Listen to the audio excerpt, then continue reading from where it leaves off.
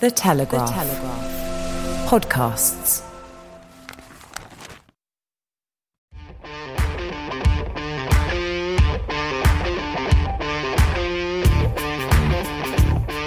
Hey everybody, and welcome back to the Telegraph Rugby Podcast. It was another weekend packed full of great action in the Six Nations, especially in Dublin, we think you'll agree. With Scotland also creating a bit of history and England getting a first win too under their new head coach, Steve Borthwick. You're joined as ever by myself, Ben Coles, along with Charlie Morgan. Hi Charlie. Hi Ben. And also this week, he's not being chased out of an Italian cafe for hogging all the Wi-Fi. It's Charles Richardson. Hello, Charles. Hello. What actually happened last week, Charles? Did you have to sort of make peace with a cafe ant? So he'd sort of taken umbrage with the fact that I'd been sitting there in his cafe for 2 hours recording this podcast, and he came over towards the end of the recording and sort of started shouting and gesticulating at me in Italian. If you can gesticulate in Italian, I think you probably can. So I had to settle up the bill very quickly, or he wanted me to buy lots more stuff and get lost, really. Just making friends wherever you go. That's what we want to hear. That famous Rome hospitality. Relieved to see you, really. Yeah, made it. Yeah, made it back, yeah. Guys, can we kick off just by picking out some favourite moments of the weekend? I mean, there's plenty to choose from here, so I imagine we'll have a couple. Charles, why don't we start with you? What did you really enjoy? Damian Penaud's performance in the Aviva Stadium. I was obviously there, and it was a privilege to be there. It was a privilege to watch that match, that first half in particular, and obviously, you know, it's becoming almost cliche now to sort of eulogise about Antoine Dupont, but his hit that try-saving tackle. Honestly, I know it came across sensationally well on the television pictures because I've seen them too. But in the stadium, it was sensational. It was one of the greatest things I've seen on a rugby field in person. I would say it was.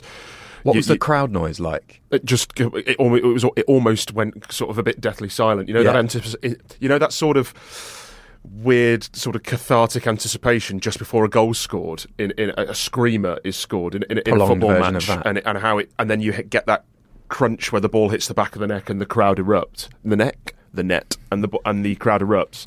Well, it was similar to that, where there was just this silence, where everyone was sort of taking this breath in and no one could quite believe it, because everyone just assumed that it was a foregone conclusion that Mack Hansen was going to score, me included.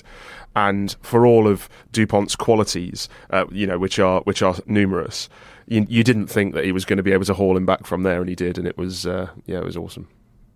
Would you say that Anthony Jelonch's assist was better than Kyle Staines' assist for Duhan van der Merwe last week? I mean, they're both assists, aren't they? Oh my goodness!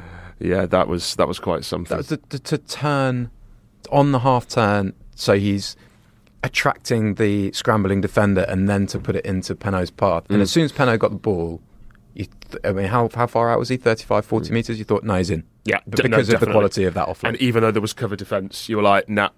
He's with the sort of the time that Jelonch had put on the ball in the air, and it was the perfect trajectory, the perfect path right into sort of Dupont's running angle, and coming at that angle, even with the defence coming across, it was like, no, he's gone. Do you know this is going to be one of the tries of the championship? Already, I imagine we're going to get into the best Six Nations games that we've ever seen, but already those two teams, just how they've progressed over this last World Cup cycle. I mean, last year was an awesome game between them as well, but it's how it's such a game of chess between them. Ireland are capable with going through phases from deep, but actually France did that to score that try, didn't they? It came out of a kicking exchange, and they were the ones that kind of held their nerve and went deep with Ramos kind of batting on that ball inside his own 22, and that's just why it's so fantastic to have these teams at the top of their game in the Six Nations, because you can see them almost feeling one another out. It was fantastic to watch. Yeah, I'm sure we'll get onto this later, but a mate of mine texted me yesterday. He plays for his local club on a Saturday afternoon, so he missed Ireland France because obviously it clashed with his match, and he sort of said, "Oh, is this like doom and gloom for France? Ireland gave them a proper walloping, didn't they? Like battered them and this, that, and the other." And it was sort of like, no, it didn't really feel like that at all. Like, I know the scoreline says one thing, and Ireland were deserved and in the end comfortable victors, but it didn't feel like, it didn't feel one-sided at all. I mean, you look at that, there was nothing in it at half-time. There was 6 points in it, with France seemingly able to sore from anywhere until Ringrose scored that try. and then obviously Ringrose did sort of nail that coup de grace at the end. Yeah, Charlie, what was your favourite moment? What did you like? I loved Hugo Keenan's try just because of how it's the same Joe Schmidt strike play that's been around for Leinster and then for Ireland for a decade, and they've refined it, and now they do it off goal line dropout returns, kind of stealing. I think Australia and South Africa used it back and forth over the Rugby Championship together, but just so slick, and that support play, as Keenan went through, just a real sign of a cohesive team, really in tune. Caelan Doris's offloads in the second half. I think there was one obviously for Ringrose's try, but before that he sort of shot his hand through contact, sucked in two defenders, and kind of flipped it through the eye of a needle to potentially James Lowe. As he was going down to ground, as he was being tackled. It was a beauty. Amazing. And for a guy who, I mean, him and Keenan, I'd say, are two of the potentially slightly obvious, probably not anymore, but World 15 players in Ireland's side, because they just suit that high tempo, high ball in play, multi-phase, really, really intricate. They just make that tick for Ireland. And the way that they've come on over this cycle has really elevated Ireland, especially Keenan being that second ball player, but also Doris having the grunt, having the street smarts around the tackle area, but also just the skill and so diligent in everything he does, footwork before contact to make those extra metres. Just a wonderful player. Any moments from Wales's attack getting in the highlights of the weekend? Moving on. I think I was going to, for me, it was probably going to be Anton Dupont's tackle on Matt Hansen, which just didn't make sense. Because the strength that he showed in the area of the field that he showed, how often does momentum just get the attacker over the line there? I thought that was incredible. Finn Russell's offload to Carlstein was pretty nice. That try, in fact, Finn Russell's game in general was just pretty nice, to be honest. He was brilliant for Scotland. As they, I think, thrashed Wales, I think it's fair to say. I mean, we'll get on to Wales, but there's a lot of concern there. And also, just for Jack Willis, we'll talk a bit more about Jack Willis and what his position long term, but I think after everything he'd been through with the injury against Italy a couple of years ago, he sort of said afterwards as well, he was like, look, I've had the horror injury 2 years ago, Wasps have gone bust. I saw my parents in the crowd during the anthem. I was like, I didn't understand how he wasn't bawling his eyes out, because I mean, the combination of all of those things, it's a hell of a lot, and he did so well. So loads of highlights. Let's focus first, though, on England's game against Italy on Sunday. We'll dive into that next.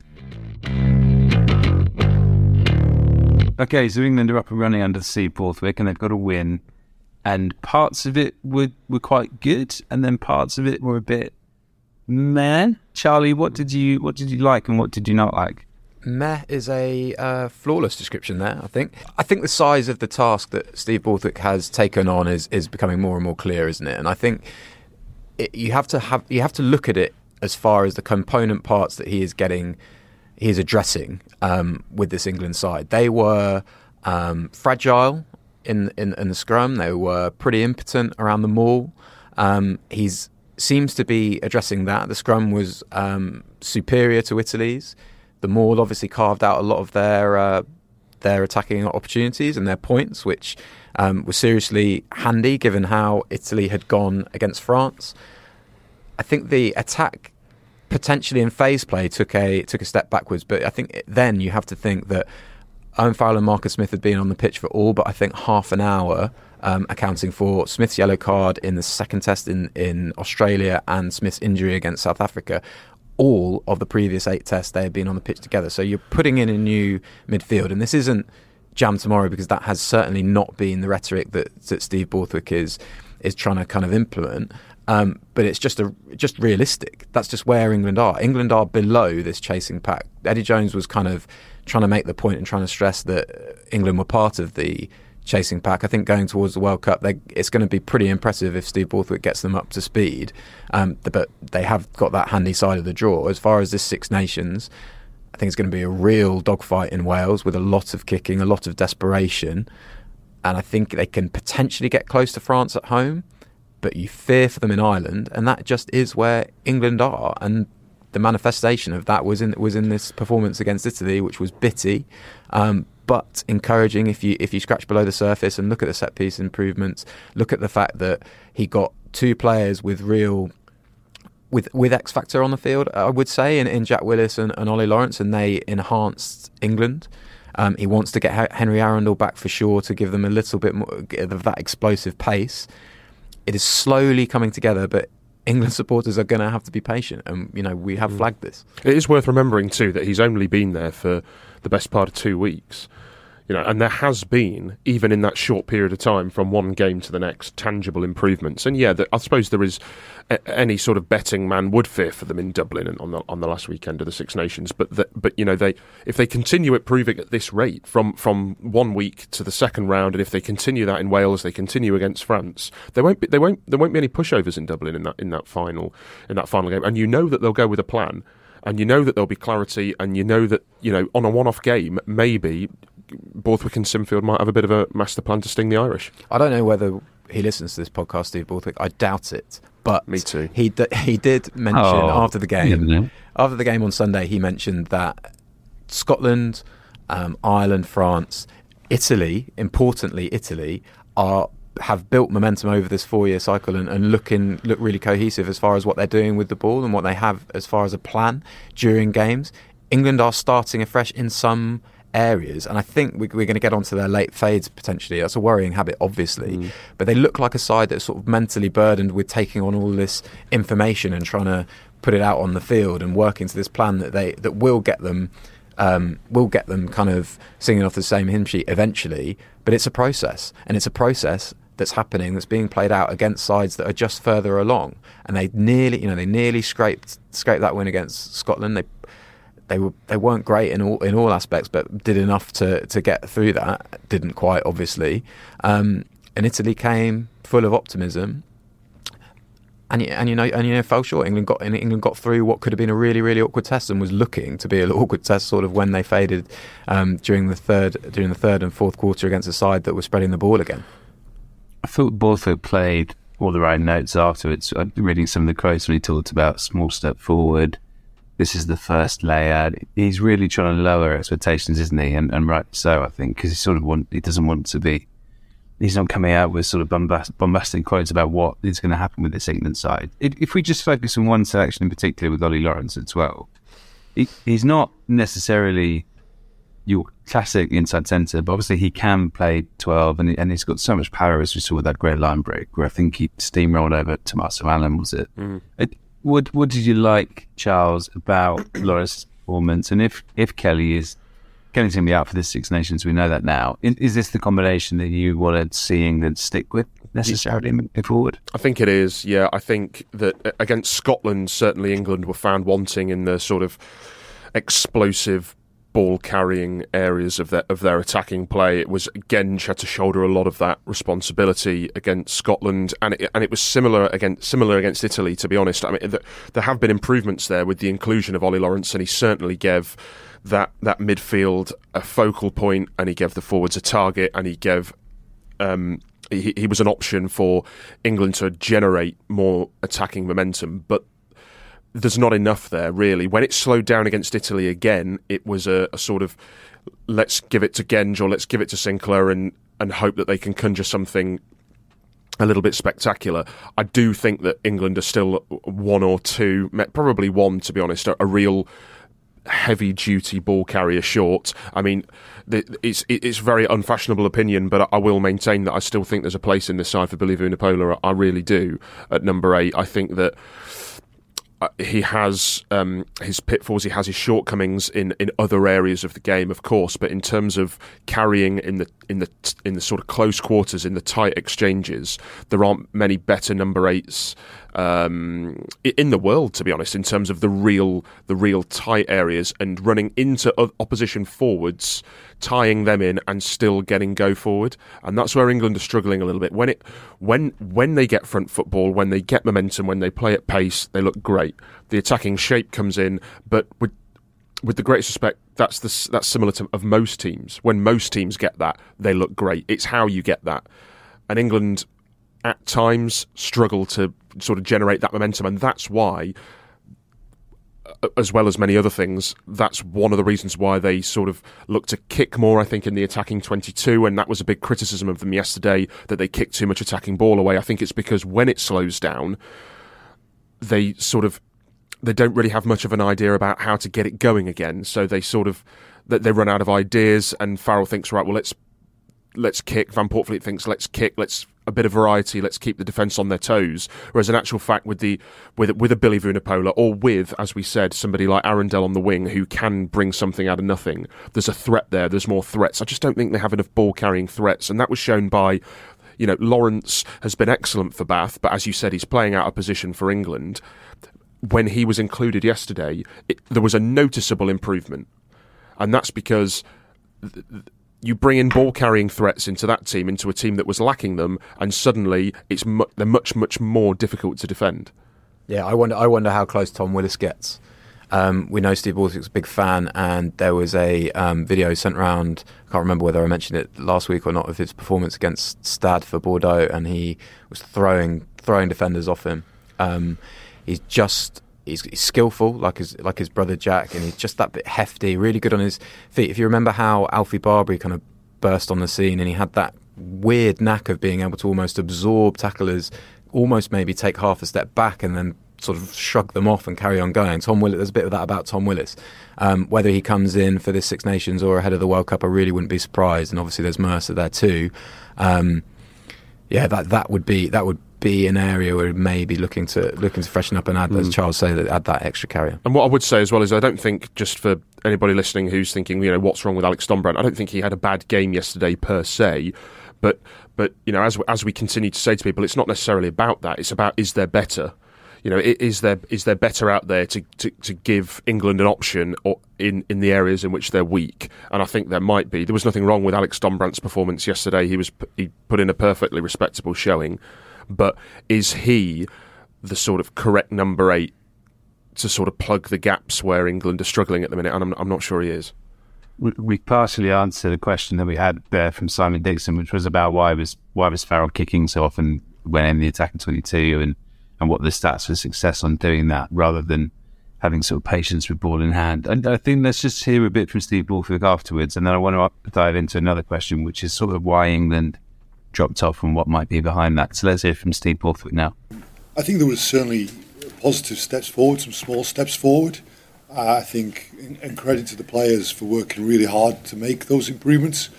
We're trying to rebuild this team, and I think we've took some steps forward in that regard over these first few weeks. Playing to improve upon. I thought ultimately, I think we left some chances out there. I think our ruck speed could have been better. I think you saw it was recognisable when our ruck speed went up. We stressed the defence more. When our ruck speed slowed down, we didn't. So I think we've got to make sure we're consistent improvement in that regard. And ultimately, again, we conceded some opportunities to the opposition late in the game. And we'll have a good look at why, because that's 2 weeks running now. We were in a winning position late in the game last week and then let it slip. So we'll have a good look at that and make sure we're better for that in our next game. That was Steve Borthwick sort of reflecting on England's first win under his tenure yesterday. We had another question which I wanted to go into, which is sort of linked to why England didn't sort of play with quite the same intensity in that second half. And it's from Daniel Cullinane, and he says, England's intensity dropped off in the second half. How much of this is down to fitness? And until Aled Walters begins, which was confirmed by the RFU last week, I think, who is responsible for the strength and conditioning? And is that an area that needs to be looked at? I think that's quite an interesting question, because we know that Leicester really sort of thrived having Walters at the club after his stint with the Springboks, and that was a huge part of their success under Borthwick. Is there a link there, do you think? Yeah, certainly. I mean, so at the minute, just to answer that question quite matter-of-factly, John Clark was head of strength and conditioning, and then for whatever reason has departed when Steve Borthwick has come in. And now, as far as we understand it, I don't think there was an official announcement from the RFU, but I think as far as we understand it, it's now the remit of Tom Tombleson, who was John Clark's understudy before. But obviously we know that Aled Walters is coming in at the end of the season alongside Richard Wigglesworth from Leicester to sort of get the band back together, if you will, that Leicester band, and his achievements and abilities in that area speak for themselves. You know what he did with South Africa. You remember that viral picture that was on all over social media ahead of that 2019 World Cup of the South Africans in the shower room afterwards. Don't worry, they still had shorts on, but topless, and just they were Greek sculptures, Shredded. Adonis galore. Really, every single one of them, from scrum halves, fly halves, fullback, front row, there was not an ounce of body fat on them, and we know full well that Leicester's fitness last season, their ability to close out tight games in the second half was excellent under this quartet, and if England's line speed yesterday in the first half was tremendous, really, really tremendous. So they can do it for 40 minutes, certainly. They can do what Kevin Sinfield is trying to implement in 40 minutes. Are they fit enough to do it for the full 80 at international level? Who knows? That remains to be seen. The evidence at the minute suggests maybe not.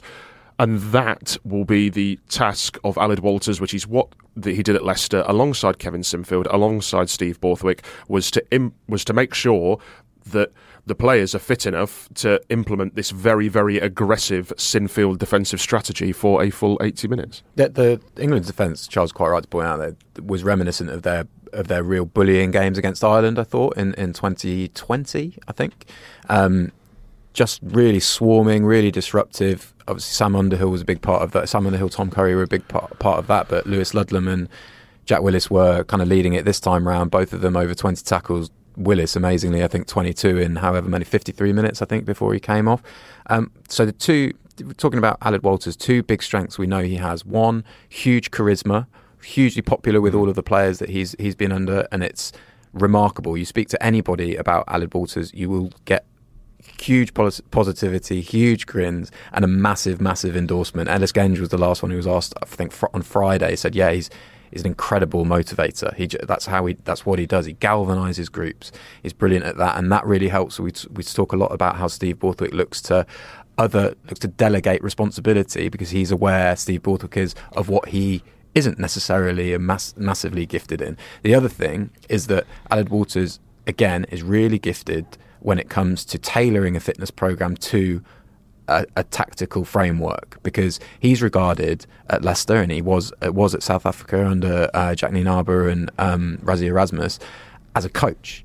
He's a coach. He's got that inherent knowledge of what it takes to tailor players' fitness programs to how much ball and play time there's going to be, for instance. And you saw, I think that's where a little bit of where England are struggling. We mentioned the mental fatigue earlier. I do think that's an issue, because they are trying to take on a lot of information. Although I imagine Steve Borthwick would have packaged that fairly sympathetically, but also it's certainly been noticeable that in the last two games, first Scotland and then Italy have fancied themselves in the last 20 minutes, and they've spread the ball from deep. They've run exit plays, and they've really tested England, and they've looked a little bit ragged, England. We'll touch on a few more England issues a bit later, but just to round off this section on Italy, really, is it fair to be quite disappointed with this after what we saw against France? I think particularly the fact that they couldn't quite cope with what England had up front. Charles, you were there last week. What did you sort of see from Italy this week compared to last week? Quite a big regression? Certainly in the first half, yes, but I think the way that they rallied in the second half, especially after losing their very inspirational captain, Michele Lamaro, we were told a failed HIA, but he did limp off as well. So I don't know, unless he walks with his head, how that works. But I suppose it's not beyond the realms of possibility that he could have both an injury to his leg and his head. But he continued playing on very valiantly with a leg injury. Yeah, but it's a tricky one, because they obviously tried to play a lot with the ball in hand in the first half, and they were guilty of overplaying a bit at times. I think England lapped up, when England were very fresh, England defensively lapped up everything that Italy threw at them with the ball, and I think what this Italy side needs to learn is a bit of game management, and sometimes how to be a little bit more pragmatic. Yes, when it opened up in the second half and they started sort of chucking it about a bit more, that paid dividends for them, but that was the right time to do that. I don't think against this fresh defence, against Jack Willis making 14 tackles in 25 minutes,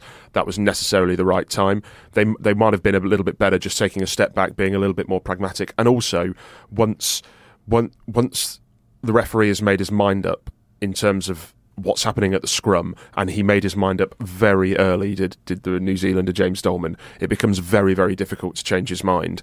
I actually think that maybe a bit of Eddie Jones' ruthlessness might have not gone amiss there for Italy, and to just take Riccione off and bring Ferrari on. Ferrari started at tie head against France, went really well in the scrum. There was obviously a selection call this week to bring Riccione in, and Riccione's a fabulous player, and it's not a slight on him. But as I said, once the referee makes his mind up at international rugby on which way the scrum's going, as England found out against South Africa, and as on the highest profile stage of all, really, England 2003, the 2003 win, where England were reffed off the park at the scrum completely unfairly by Andre Watson against Australia. But once he'd made his mind up as to what was going on at the scrum, it becomes very difficult to change their mind. And I think that became a massive issue for them in the first half, because they just couldn't get a foothold in the game at all. The scrum penalty was leading to a 5 metre line out, which was leading to pressure, more pressure. Then you got a yellow card. Then you're down to 14 men. You lose your captain, and suddenly at half time, it actually looked like they were good value at 19-0 down. It looked like they got away with one, only trailing by 19 points. So the way that they came back, and the way that at one point, we turned to each other and thought, Jesus, if they get the next score here at, 26-14, and at 26-14, I think it was Negri who burst up the middle, and then Capuozzo broke down the left, and it was like, Jesus, if they get the next score here, it's properly game on. And I think for them, after a really sloppy first half, I think they did continue on that upward curve from last week, where they are, the real deal is probably a little bit too far, but this is an Italian team that were not, a one-trick pony, a flash in the pan last weekend against France. Capuozzo didn't disappoint. He was fantastic to watch. Yeah. Just a real, actually kind of a little bit reminiscent of what Keenan does for Ireland, as far as being that second playmaker and just buzzing around in a second and third layer, and then just darting in and stinging. He got an inside offload, I think. And really tested England. I think he beat 14 defenders, which is pretty remarkable. England have kind of got this habit, haven't they? It reminded me a little bit of the Japan match in November, when a side overplays a little bit and potentially haven't got those explosive carriers. They can run into cul-de-sacs a lot against England. But no, it was enjoyable watching them for sure. They certainly could give it a crack, and did do right until the end. That's a really good review of that. Let's chat about the other games next, and I think let's go over to Dublin for probably the best 40 minutes of Six Nations rugby ever, maybe. We'll have a chat about it next. Okay, the weekend kicked off with an absolute belter with Ireland against France. So much to enjoy. It was a phenomenal game. We're going to be joined by former Ireland international Alan Quinlan to get his take on what Saturday's result means for Ireland's title hopes, and also beyond, really, ahead of the tournament that's happening in France later this year called the Rugby World Cup, which might suddenly have taken on a new look after that result. Just in terms of our interpretations of it, I think it's worth asking, is that 40 minutes of the first half, and in fact the game as a whole, is it the best Six Nations game that you've ever seen, just for quality between two teams? Charlie, why don't I go to you first on that?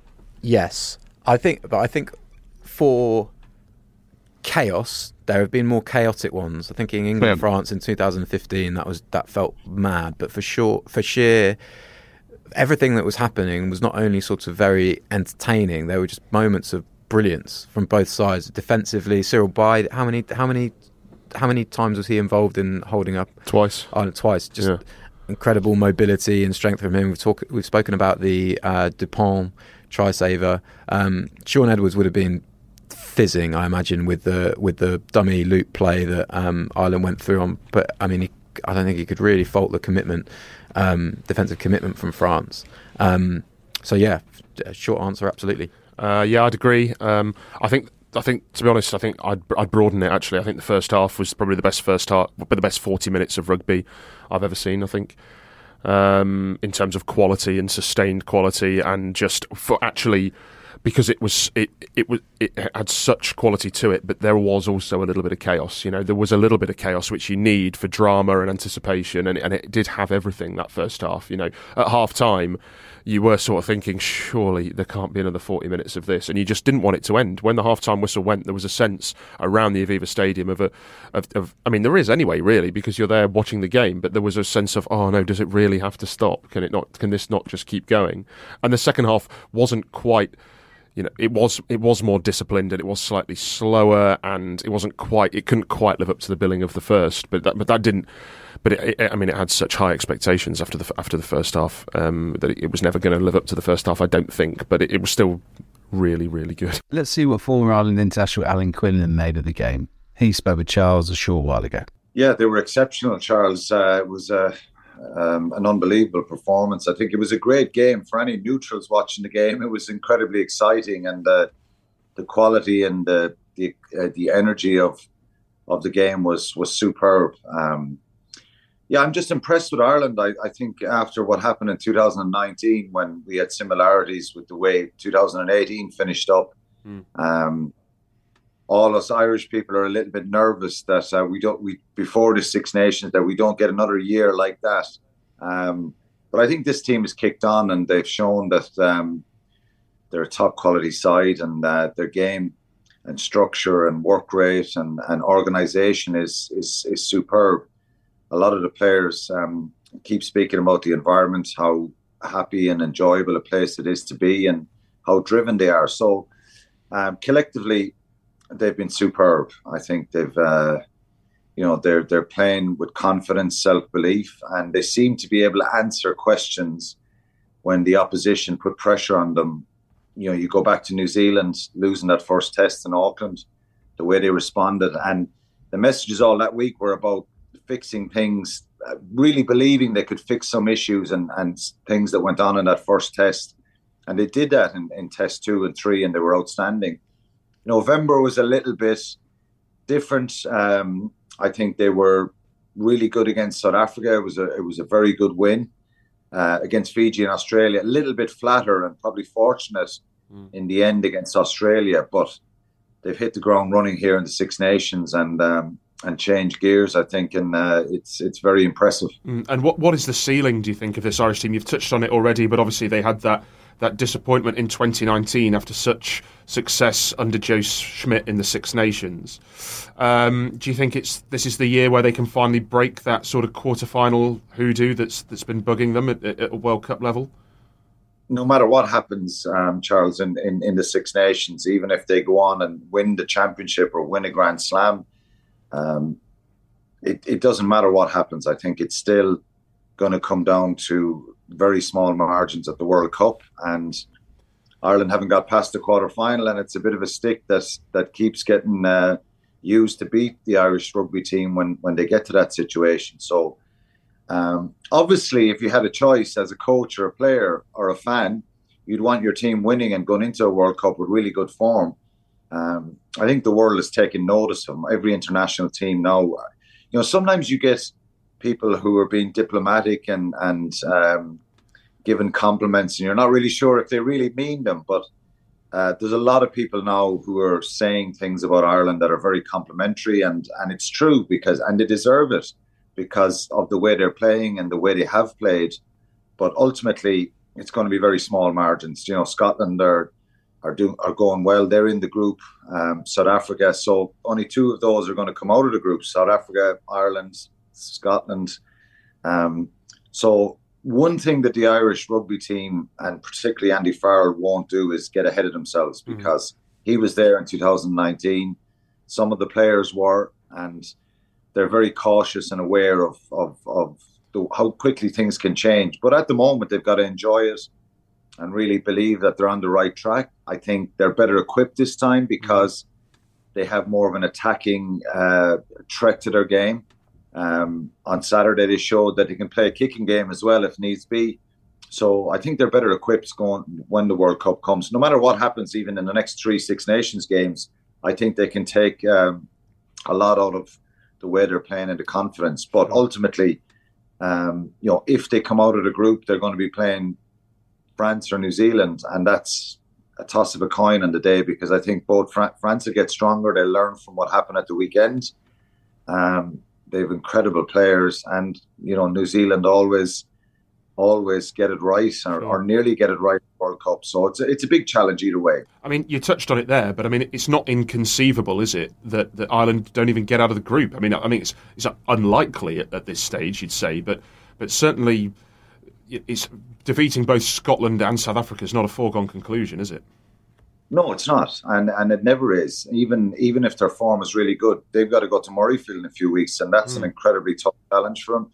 So the good thing is their feet will be firmly on the ground, Charles, and I think that's important. But when you're winning and you're having success, you've got to enjoy it as well and embrace it and build on it. There's only one way down when you're on the top, and that's it's so difficult to maintain that. And that is the challenge for them now between here and the World Cup, is maintaining a good balance in their mentality, their performances, but also even still bringing some more players through. Andy Farrell has capped 30 players since he's taken over from Joe Schmidt, which is a big number. New caps. He's played 66 or 67 players. So the timing and the preparation and the plan for this World Cup cycle has been very good.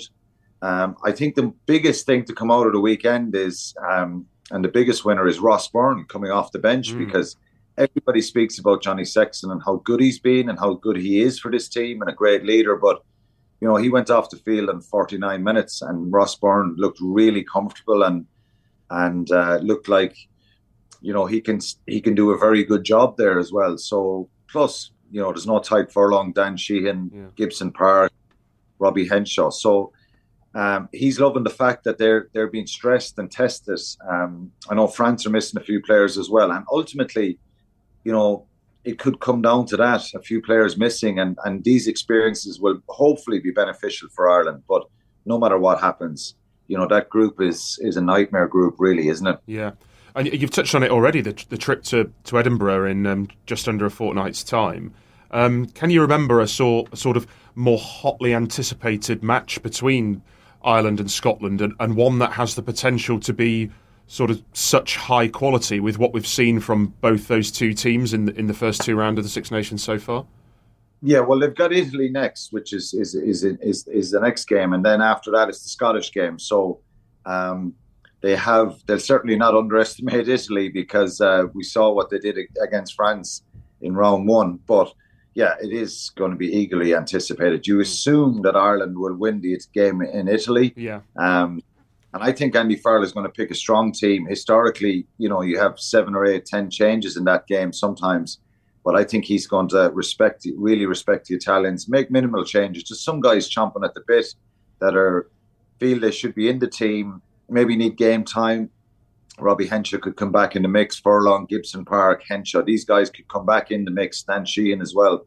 But that game in Murrayfield it's just getting bigger and bigger, isn't it? And it's always a tough game, and there's always a little bit of niggle in those fixtures, because Scotland will really fancy their chances as well, and it's a home game.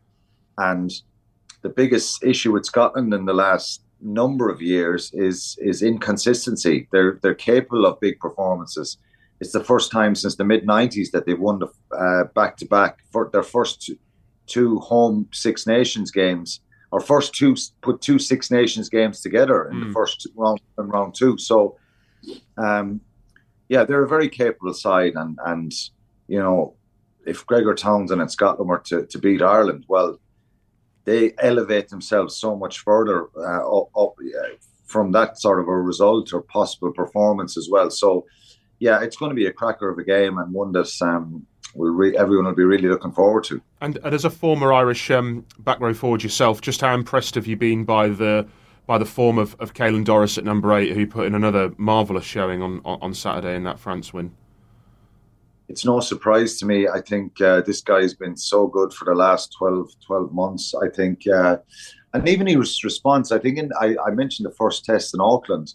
He had a relatively quiet game in that test match, but in test 2 and 3, just exceptional. I think he's just world class now at this stage. I think he's so good when he's attacking, his footwork, his skills.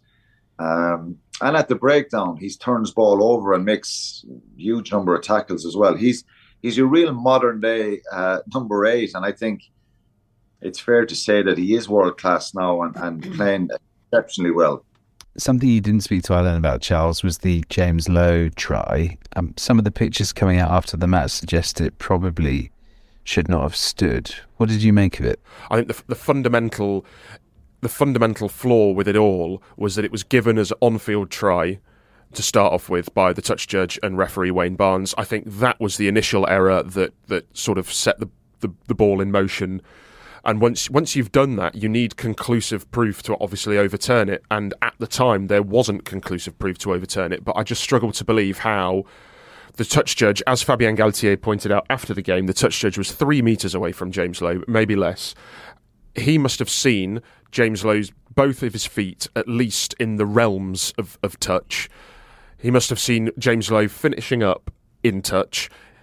If they've seen the ball on the line, then they've also seen the ball exceedingly close to the in goal, because, I mean, that is another issue in itself. Did the ball touch the in goal line?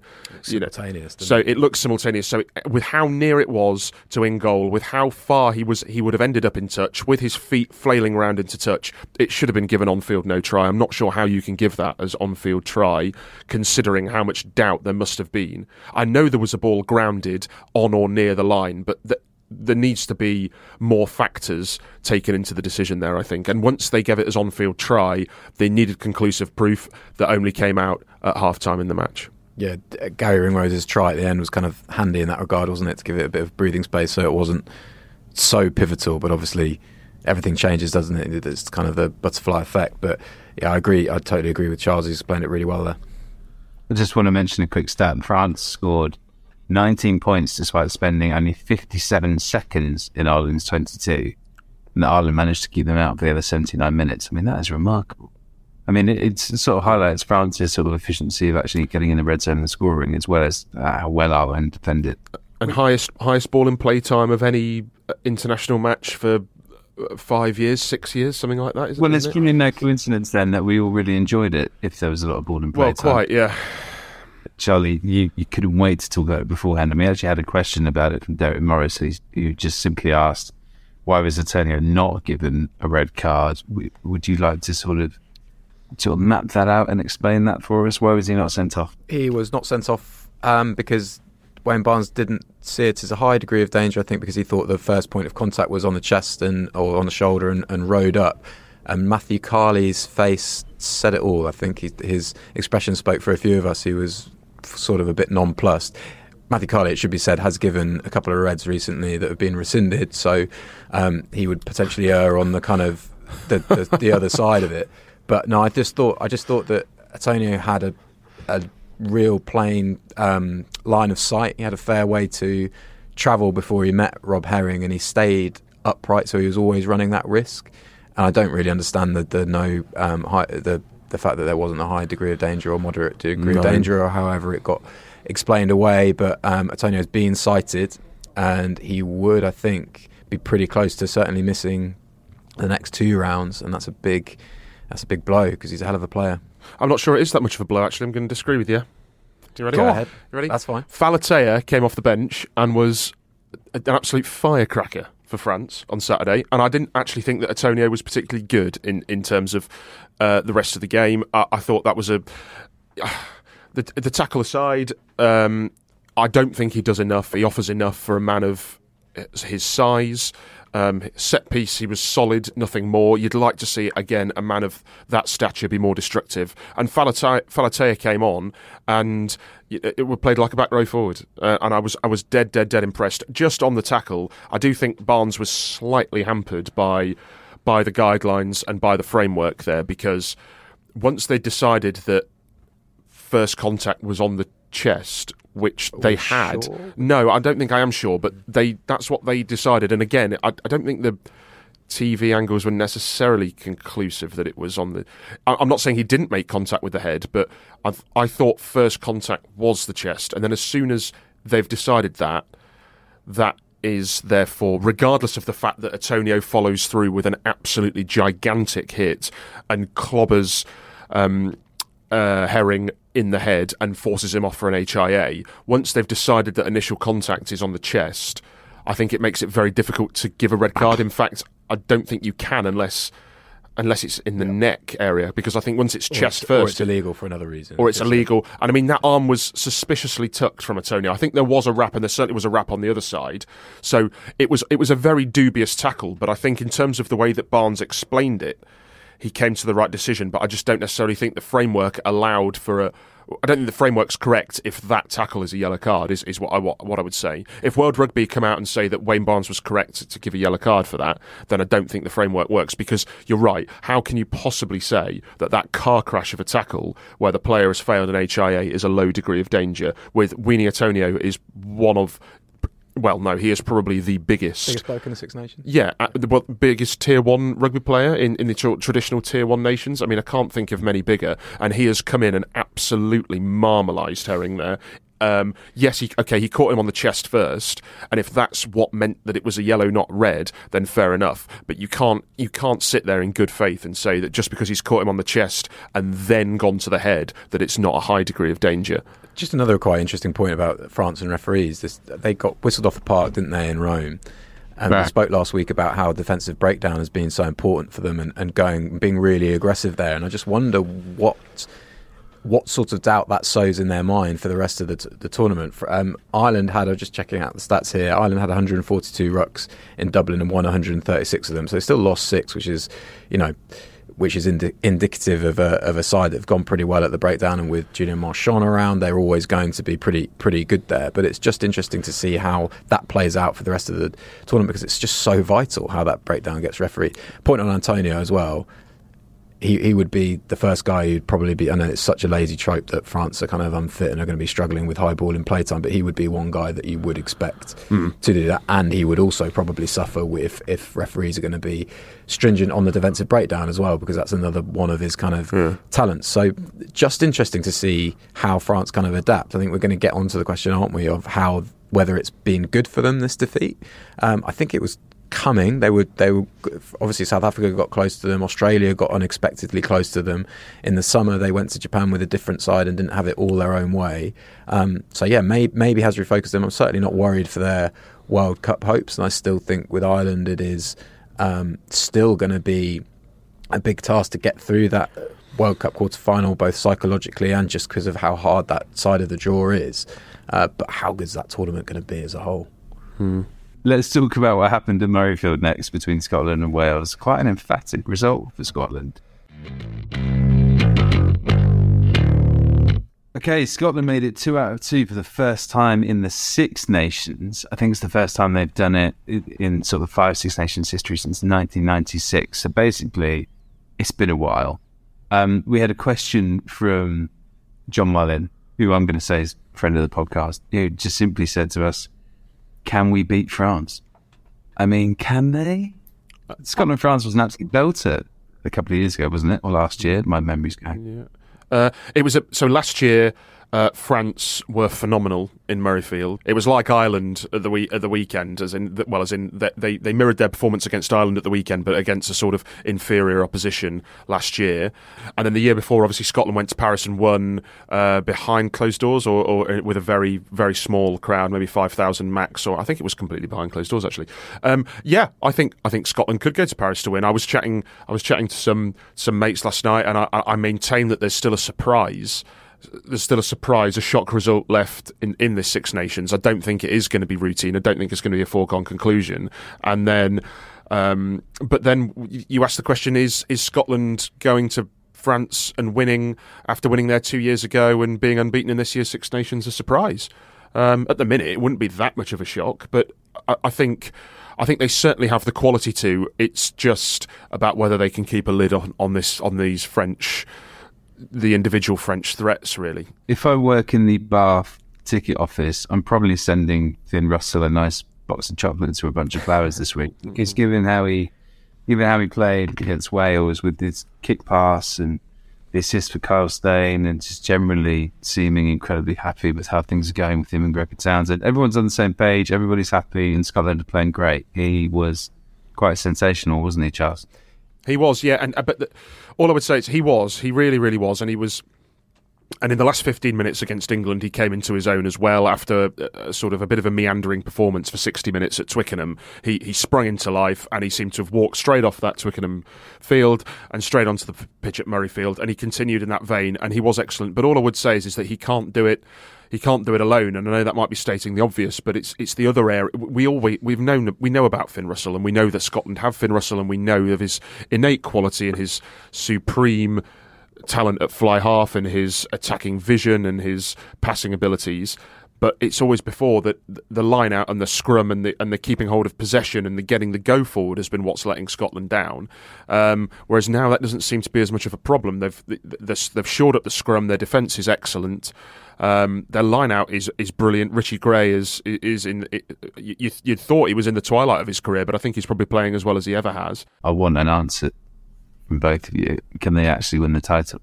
Because you've got to play Ireland at home, France away. Is it impossible? I think we're talking about 2 divisions, 3 divisions maybe in this Six Nations. I think Ireland and France are out on their own. I think Scotland are in that sort of on their own.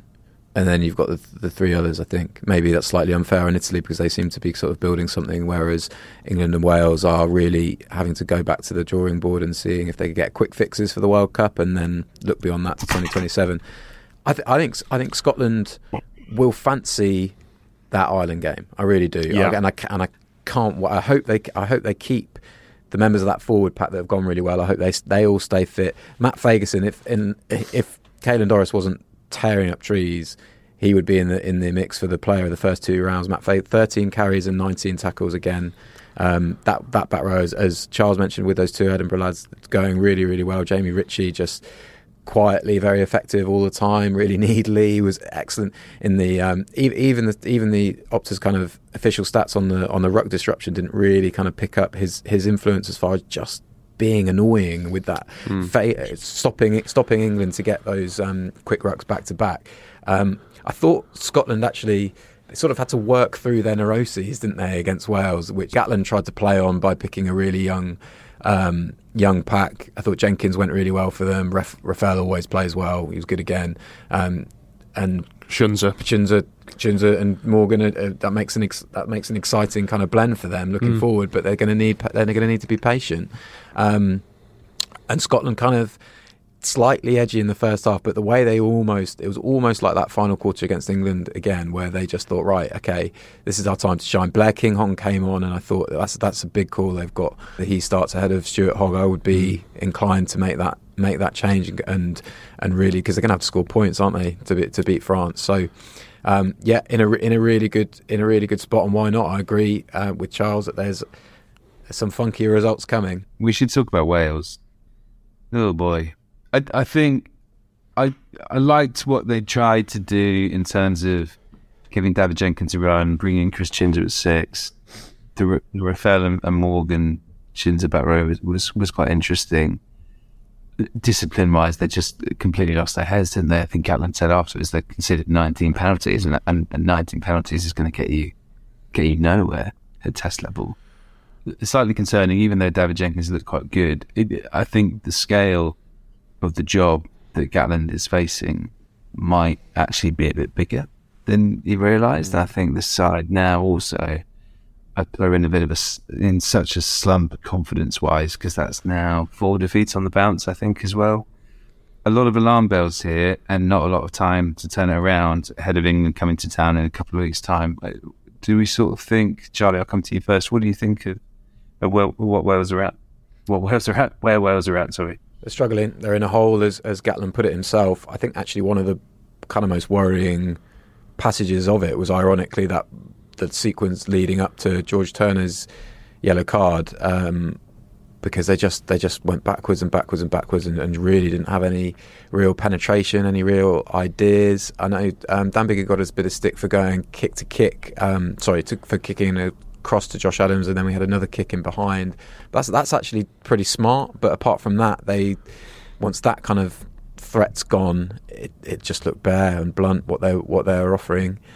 He got a bit of stick for other things as well, didn't he? Because he basically did Scotland's team talk all on his own. He did, but I think that was part of playing on those neuroses, and it kind of pays off or it doesn't, and it doesn't. And it really didn't. He had a real go at Rio Dyer, didn't he? For that pass in the first half, which I don't think is whether right or wrong. I don't think, on a sort of more fundamental, broader level, that is necessarily the behaviour of people who are completely secure and comfortable with how things are going at the minute. I'm not sure such a public excoriation was necessarily the way that Biggar should have been going about things. Just to wrap up on Wales, Gatland should stick with the young guns, do we think, and just persist with this and try and blood them throughout this tournament? I mean, obviously, the titles of the tournament have gone, but if he's got an eye on the World Cup and he wants to keep building cohesion in this pack, and actually David Jenkins did play quite well. That seems to be the way forward, do we think? Just keep at it, keep the combinations going. Then together, this is a new defence coach, a new attack coach, a couple of weeks in, and they're in a much worse place than England are sort of starting from. Does that seem like the right way forward? I think bringing back the likes of the Valawinja. I mean, Halfpenny was also picked to start that first game against Ireland in round one, and obviously dropped out through injury. We don't know where he fits back in, because Liam Williams has not been particularly impressive in the first two rounds, it's fair to say. Obviously, he was yellow carded at the weekend as well. I think Lewis Rees-Zammit comes straight back into that back three somewhere, maybe at 15, not sure. I think George North, it has to stay at 13. I'm not convinced he is the correct option there, but he's probably the best option at the minute. I don't think Alan Wynne-Jones comes back in on form, because I think the second rows have been going well and went well on Saturday. Tipuric might deserve a recall. That's a tough one, isn't it? Yeah. Do you go one of Raphael or Morgan? Because he's been very good for the Ospreys. I know he wasn't good against Ireland, but Tipuric has been excellent against the for the Ospreys. Reffell also has been fantastic for Leicester and was good on Saturday, and so was Morgan. I mean, is there an argument for going? It's very harsh on Shunza, but is there an argument for going Morgan, Tipuric, Reffell? I'm not sure. It does leave you a little bit lightweight, but also it can't be any worse than what the current situation, can it? The Gatland plan, and it won't change, I imagine, with Steve Borthwick back in charge of England, has been obviously to starve England of lineouts, and so that, I don't know, that certainly plays into how you configure your back row, doesn't it? Although Justin Tipuric, one reason that he's so easy to balance the back row is his line-out skills. Selection's just such an interesting side of it, and it does feel like stick or twist for Gatland having opted the way he did for the Scotland game. Yeah, it certainly does. Lots of questions for Gatland and a few questions for us after a quick break. That's a professional segue, that. As we just answer a few more of your readers' questions to round off the episode, so we'll be back in a bit. Okay, we've got a couple of readers' questions which we're just going to finish off with. And one is on England's back row, which I want to come back to, which is from the Saints Supporters Club on Twitter, which says, where does Tom Curry fit into this back row when he's fit? Do you move Lewis Ludlam to 8?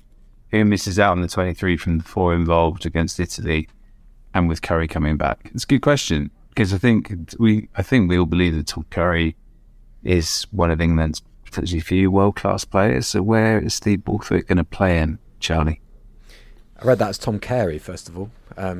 I think it's at 6, and I actually had a feeling, and I really do not want to put words in Steve Borthwick's mouth, because I don't know this for sure, but I have a feeling that Tom Curry might have been mooted for blindside, which is where he was. We kind of tend to...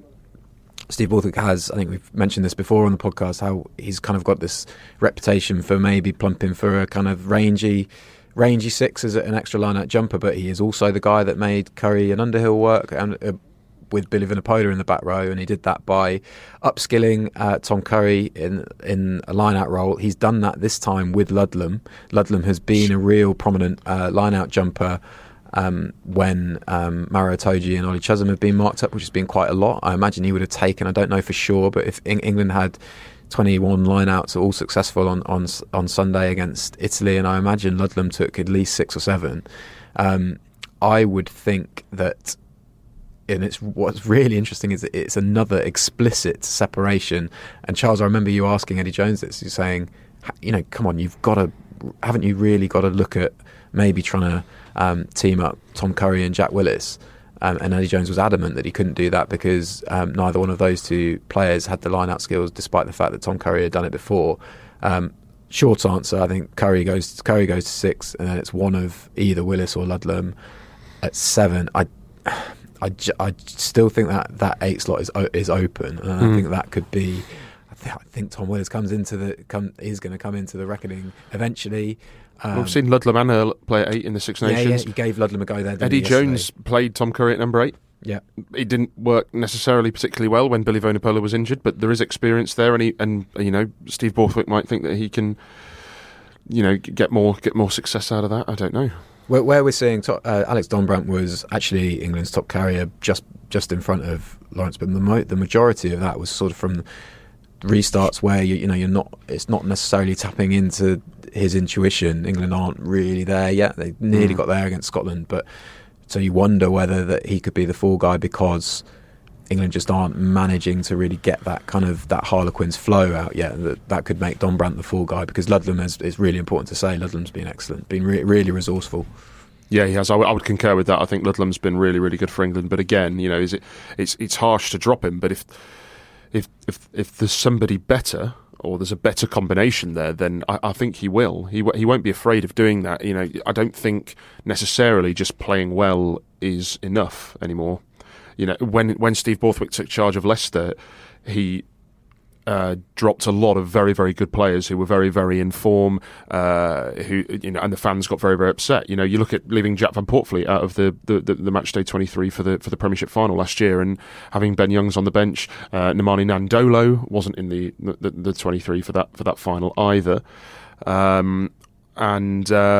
He's not afraid of making selection calls that might upset individuals, even if they might appear harsh for the benefit of the wider team. I'd just say something on Ben Earl. You can feel how hard he's trying off the bench, and he's been pinged for 2 kind of jackals, potentially slightly unlucky, and it's kind of when he's wheeled away from the breakdown and gone, I'm pretty sure I was legal there, both against Scotland and then against Italy when he was chasing his own kick, potentially.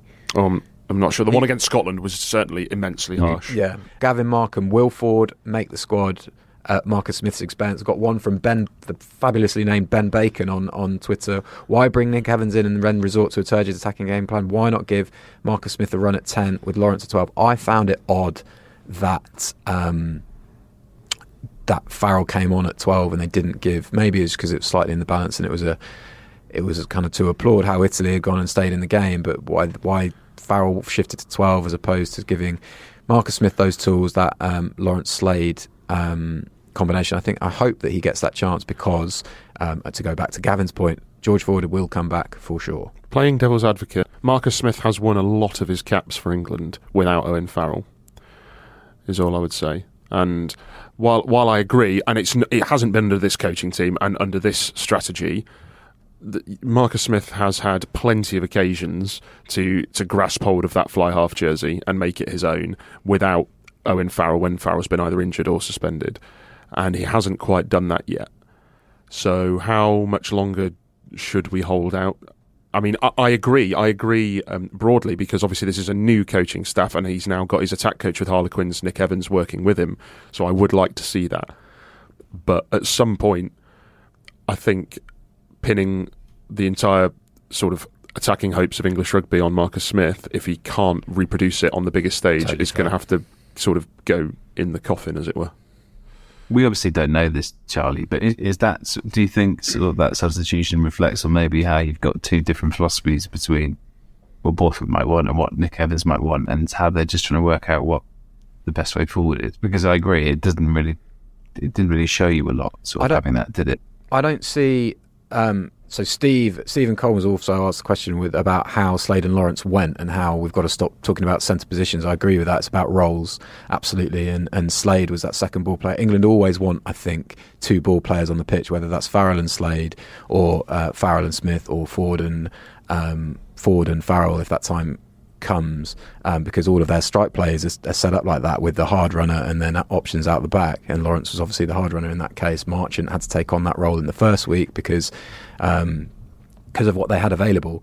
I think that what Nick Evans has been brought in to do is not necessarily to implement a Harlequins philosophy. It's to get them playing at pace, and to just hone what they can do off those quick rucks. And I think it's really interesting that one of the kind of points Steve Borthwick made was that Italy slowed down England's ball. I think they still didn't do enough with the quick ball opportunities that they had, but I do think that changeover of midfielders we spoke at the beginning maybe set them back a little bit, because there were some nice bits in Scotland, probably nicer bits than there were in Italy. But then with Italy, you had the maul going, you had the maul stepping forward in the maul, so that was that positive. Has that answered that? Hopefully. I think so, and probably good to end on a question about England's midfield. So big thanks to Charlie and Charles as always. There are no Six Nations games this weekend, but the three of us will still be here next Monday between now and the end of the Six Nations as well. So we'll keep up to date with all our work from the three of us, and expert analysis on the website from Gavin Mayers, Will Greenwood, Brian Moore and everybody else. If you've enjoyed this episode, please subscribe and please tell your friends and family about it and what a lovely time you've had. And we'll see you next week. Cheers.